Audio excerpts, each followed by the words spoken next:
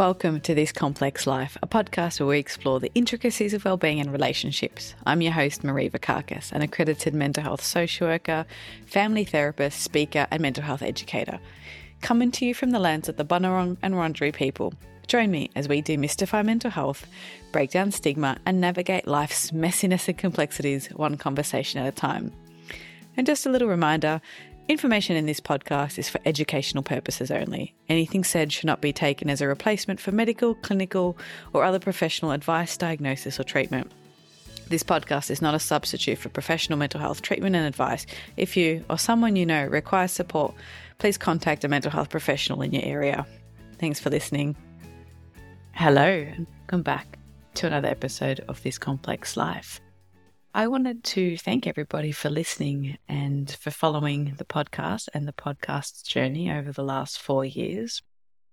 One of the reasons I really wanted to change the way the podcast, the things we were talking about and the interviews I was having was because I know that therapy can be expensive. I know that accessing good quality advice can be hard, and it can be very difficult to understand what's happening for ourselves based on really short Instagram carousels or TikToks or Reels. And I've noticed that there are a lot of gaps in people's knowledge and understanding. And I think that this can lead to a lot of anxiety or worry or fear as people experience difficult situations or difficult thoughts, or they have changes in their mood and they think something's wrong with them. They don't really understand what's happening, how to handle it, and they don't know what's considered normal. And so through these interviews and through some of these solo episodes that I'm doing, I've been really trying to build that knowledge base and that skill set so that you listeners, can learn something about how your brain works or how to make relationships grow and how to nurture them, how to have tough conversations. Or maybe you're listening to something and it's given you a sense of understanding of what someone else might be going through, which might help with some empathy. So every time I get an email or some positive feedback, it really helps me stay engaged and excited. And I feel like all the effort and the time that goes into this podcast, which is hours and hours, go into every single episode. It makes it feel like it's worth it. So, please, if you have some feedback, I'd love to hear from you. It really helps sustain me and keep me energized in creating these episodes for you. In today's episode, I wanted to talk a little bit about complaining. And I also wanted to talk about how we talk about problems and things that are issues. So I'm going to split the podcast episode into two sections and we'll see how it all kind of comes together. And the funny thing is, sometimes we complain even about how much we don't like people who complain. And it's really funny because I've definitely caught myself doing this, especially as I was preparing for this episode and doing some research and taking down some notes. It really had me thinking about just how much we complain. And the thing is, sometimes we don't realize we're complaining because we think, oh, well, they're facts, right? We think that, well, it's cold outside, that it's a fact. But they're often actually complaints. Things like my partner's messy, the weather's crap, my parents aren't supportive. We don't think we're complaining. We think we're just stating facts or observations, which makes us feel that it's true and justified. When we're indulging in our negative thoughts and we're voicing them, it's actually complaining. And sometimes we think complaining is really trivial. So when we have a thought like, no one loves me, or, I'm worthless, or I'm a really crappy parent, or I'm a crappy boss, or something like that, we think, well, how could that possibly be complaining? Because complaining is something so trivial, and this is a really big, serious thing. They kind of go hand in hand. They're kind of the same. Complaining doesn't have to be something trivial, and we need to start thinking about, or encourage to start thinking about, how do we separate that? And then, why are these issues? Because when we have people around us that complain a lot, it can rupture relationships. I'm not saying don't complain. You can take this or leave it. And I'm not saying that all problems are complaints. I'm going to talk a little bit about problems after. You can complain, do whatever you like. I'm just inviting you to think about what you express, what's within your control, because if our brain only focuses on the negatives, that's what it'll keep doing. It's what our brains are amazing, and they are meant to help us survive. They're wired to protect us and look for danger. So they actually are really good at looking out for what's wrong. And in society, in how we live today, that's not necessarily helpful all the time. And so what we do is we let our brain take over. We let it guide us. And maybe that's not always the case. We don't want it in the driver's seat. So it can be helpful to start to think about, I have that thought. Do I need to voice it? Do I need to say something here? Where I see that this can actually get quite tricky is it can create tension in relationships. It can get us in the habit of focusing only on the negatives. And if we keep vocalizing them, people around us don't particularly like that. They find it annoying. They can get irritated. Sometimes it can be seen as, you're going to complain about me, or nothing I do is ever good enough. If someone takes you out for dinner or suggests a restaurant and you start saying, the food was so late, or the waiter was really terrible, the meat I asked for medium rare and it came out medium or well done, that person's not going to be as maybe inclined to want to invite you out again if all you do is complain about the service or the food or something else, because they might start to think, well, is anything I do ever good enough? You're very ungrateful. I made a lot of effort, or God, now I've messed up. I've done this wrong. So we really want to be mindful of how we're coming across. And it can start to really impact us as individuals. It becomes a bias and our brains just start to look the negative things. And that can sometimes lead to feeling a lot of self-pity and feeling like the victim. And it can have a big impact on our mental health. It can be something that we wake up and we look at what's gone wrong now, or nothing good ever happens to me. And it starts to become a bit of a habit. So how do you stop complaining? It's not easy, right? It's actually quite difficult. And so one thing I encourage you to do is think about what you want your brain to be. Do you want it to be a follower or a leader? And we want our brains to not just automatically dictate what we're saying. Maybe our thoughts are kind of little flags or they're information, but they're not instructions or directives. So being more aware of what you're thinking and what you're choosing to say and what you're choosing to focus on can be really helpful. So the first thing I invite you to do is think, or simply to notice. Notice when you have those thoughts and notice what your brain is doing. Maybe you have physical responses, a physiological sensation. Could be a tightness in the chest, or maybe your shoulders drop in that sort of sad, defeated kind of position. You might then have thoughts rushing through your head. You might then say something or respond in a certain way. So starting to notice, what's that pattern for you? Can you see it coming? Can you notice what's happening? And while we might not be able to stop the feelings of annoyance or discomfort or irritability or disappointment, we can hold it lightly. We can observe it, notice it, maybe be curious, and think about what's happening for us. And then the bit that we can control is what you say, what you then do with that. So yes, if your friend has made the effort to book dinner somewhere and you really want to connect with them and they want to connect with you and they've taken the initiative or made the effort to make the reservation and the food maybe isn't great or the restaurant isn't what you expected, you can choose whether to share that or not. You can think, I'm annoyed. I'm disappointed. I'm actually irritated because this is not what I asked for. You might be able to say, excuse me, this is not what I ordered. Are you able to swap it or recook the steak? And that's it. You can choose not to say, the steak is not cooked the way I like. The service here is so terrible. Think about what you're choosing to share. What's in your control is how you respond, what you do. the annoyance, the discomfort, the irritability, that might not go away, but we don't have to talk about it. We don't have to share that. So then what about actual problems? Not all problems are equal, and not all problems are solvable. Sometimes all we can control is our reaction. And I have 2 different techniques that I work with in my practice that I share with clients. I'm going to talk you through each of them, and they're slightly different, but they have a lot of overlap. And I don't know where I heard this metaphor, but I really love it.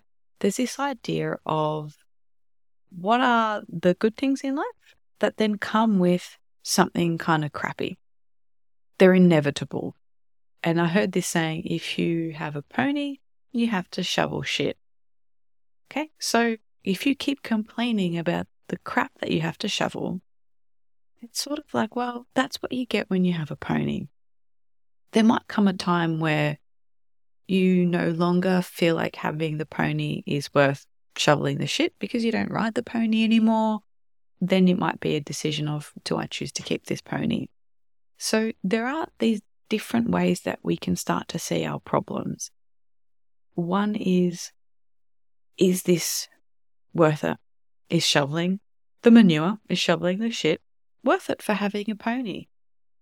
If I think about how much I love the pony, I like riding it, I love grooming it, I love brushing it, I use it maybe for equine therapy, or the kids love it, or it's a childhood dream. And it's unpleasant, but I have to shovel poo. That's just the way it goes. So it can be a really helpful metaphor to start thinking about what are the things that, you're effectively shoveling that are actually part of something really amazing and good in your life. And that starts to change how we look at some problems. And that takes a level of mindfulness and attention to our environment and what's happening from us. So think about this. I was thinking of the example recently of traveling, and when I was in my early 20s, I was so excited to travel, and everything was new and exciting, and sights and smells and sounds and food and culture. And so I was prepared to do overnight buses and stretch out my budget as far as it could go so that I could experience as much as I could. Now, a good 15 years later, that novelty is not there as much. I still love traveling, but it's not worth an overnight bus trip. It's not worth sitting in the cheaper seats on the train overnight just to extend the experience. So I've chosen now to make different choices because, in my case, the pony wasn't worth shoveling the shit for.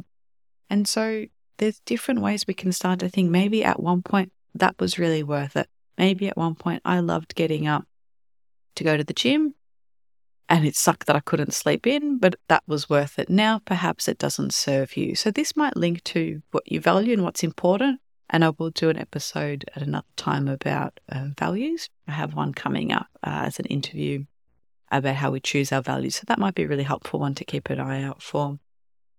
So how do we balance the effort and the outcomes with the potential thing that we have to shovel? So that's sort of one way that I would encourage people to think about it. So I'll give you some examples. So maybe owning a home could be amazing for some. There's a sense of stability, a place to call your own, an opportunity to customize or personalize your space. The challenge could be that home ownership requires maintenance and repairs, which can be time-consuming and costly. There might be a time where those challenges outweigh the positive aspects. Maybe the amount of shit you have to shovel is just not worth the pony anymore. Then you have a decision of what to do. Another one could be business ownership. That could be, it involves overcoming a number of challenges that you might get enjoyment from. There could be pursuing your passion, creating job opportunities, achieving a level of control and financial independence and flexibility. And the challenge might be financial management, competition, losing sleep at night, managing other humans, human resource issues. So there might be a time where the positive bits no longer are worth the challenges. I'll give you one more example and then we'll see if that helps. is thinking about volunteering. That might be amazing. It can bring you a lot of contentment, fulfillment. You might enjoy that it gives you back, you give back to the community, you make a positive impact, you connect with like-minded individuals. And the challenge could be that it requires time and dedication and can be quite a significant commitment. So a lot of the things that we have choices over come with that.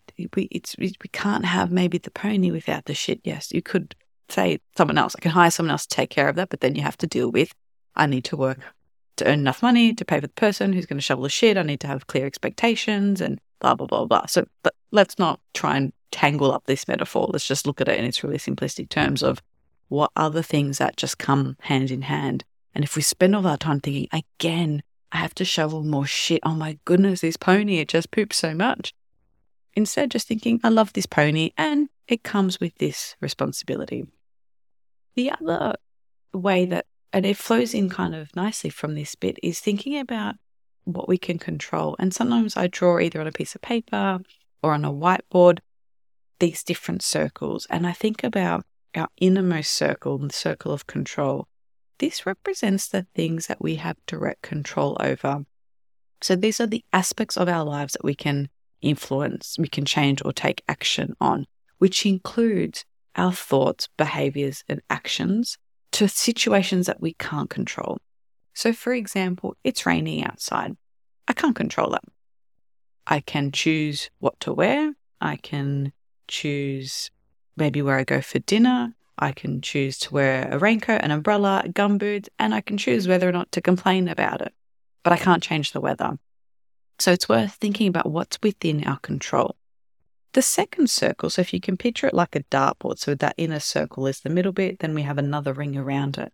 This is the circle of influence. So these are the things that you can influence to some extent, but you might not have complete control over them. So this could be relationships, maybe certain circumstances, or you can't control them entirely, you can have some influence. So let's say I'm born in July. For those in the Southern Hemisphere, that's winter. I can't change when I was born, and maybe it's not that easy to hop on over to Europe to have a warm birthday. I can choose if I wanted to celebrate my birthday and I want to have an outdoor event. That might not be great in the middle of winter. So I can have a backup plan. I can choose to go somewhere indoors. I can have influence of a few things, but I might not be able to change the weather. I can encourage people to dress warmly. I can impact some of those things. So maybe it's not the best example, but it kind of gives you a bit of room to think, what are the bits that I can influence? What are some of those things that I might have some influence and choices over? And then the outer circle represents the things that are totally beyond our control. Larger societal issues, global issues, news events, and the behavior of others. So I just want to think about this one for a moment. This behavior of others is a really good one to think about. We can actually control how we respond to the behaviors of others. So if you think about, maybe you go to work, and every time you go to work, you're like, oh my goodness, every time I walk through the corridor, Jane hits me up and just talks, and she drives me nuts, and I'm just so sick of this. You can choose to avoid the corridor. You can choose to say, it's really nice to see you, I have to keep going. But you can't change her. You might not be able to change the fact that she likes to talk. So there are things that we still can have some control over.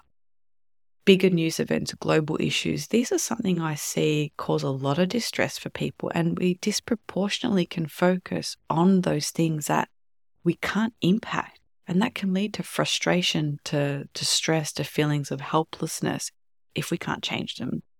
So there are these different areas that we can shift our energy between. And if you're listening to this, maybe you want to pause and draw those circles and actually think what's within your control, what's within your influence, and what are the things in that outer circle that you have no control over. And start to maybe prioritize or distinguish between what you want to focus on, how you can then respond differently, and feel like you're maybe a little bit more proactive in some of those, in those choices and in that mindset. let me know if you found this helpful. It's something that I'm still working on. I'm definitely a little bit of a complainer. So especially since preparing for this episode, I'm trying to be really aware of how that comes across and how that impacts me, because I complain a lot. I have, some pet peeves about these particular things in, let's say, Facebook groups, but I keep going into them. Or I get annoyed that I get all these newsletter emails and I get annoyed at them instead of just unsubscribing. So it's a bit of a challenge for me to put some of these into practice and think about, if I want to be kept up to date with, the latest concerts and shows, then I subscribe to the Ticketmaster mailing list, for example. And then if I unsubscribe, I might miss out on something. So I either have to accept that it's going to be annoying, and sometimes they'll send me things that aren't relevant, if I also want to be the first to know about when the bands that I like are playing at a concert. I don't know. That was a really small example, but it's something that I have been thinking about lately because I'm trying to clean my inbox and I have all these emails from all these different ticketing places that are starting to push out all these concerts getting ready for the summer season. So I hope you found that helpful, and how we can focus on the complaining, how we can shift that, and looking at problems, how we, separate them, the types of problems, what we can solve, what we can't, how we respond, and how we might respond to others. Thank you for listening. To keep the conversation going, head on over to Instagram or LinkedIn and follow me. If you'd like to keep updated with episodes and other interesting things happening in mental health, join my weekly This Complex Life newsletter, where I'll share tools, tips and insight. There's a link in the show notes. Got a question you want answered? Shoot me an email or a DM. I'd love to hear from you. And if you enjoy the show, I'd really appreciate it if you could leave a rating and a review. It helps other people find the podcast.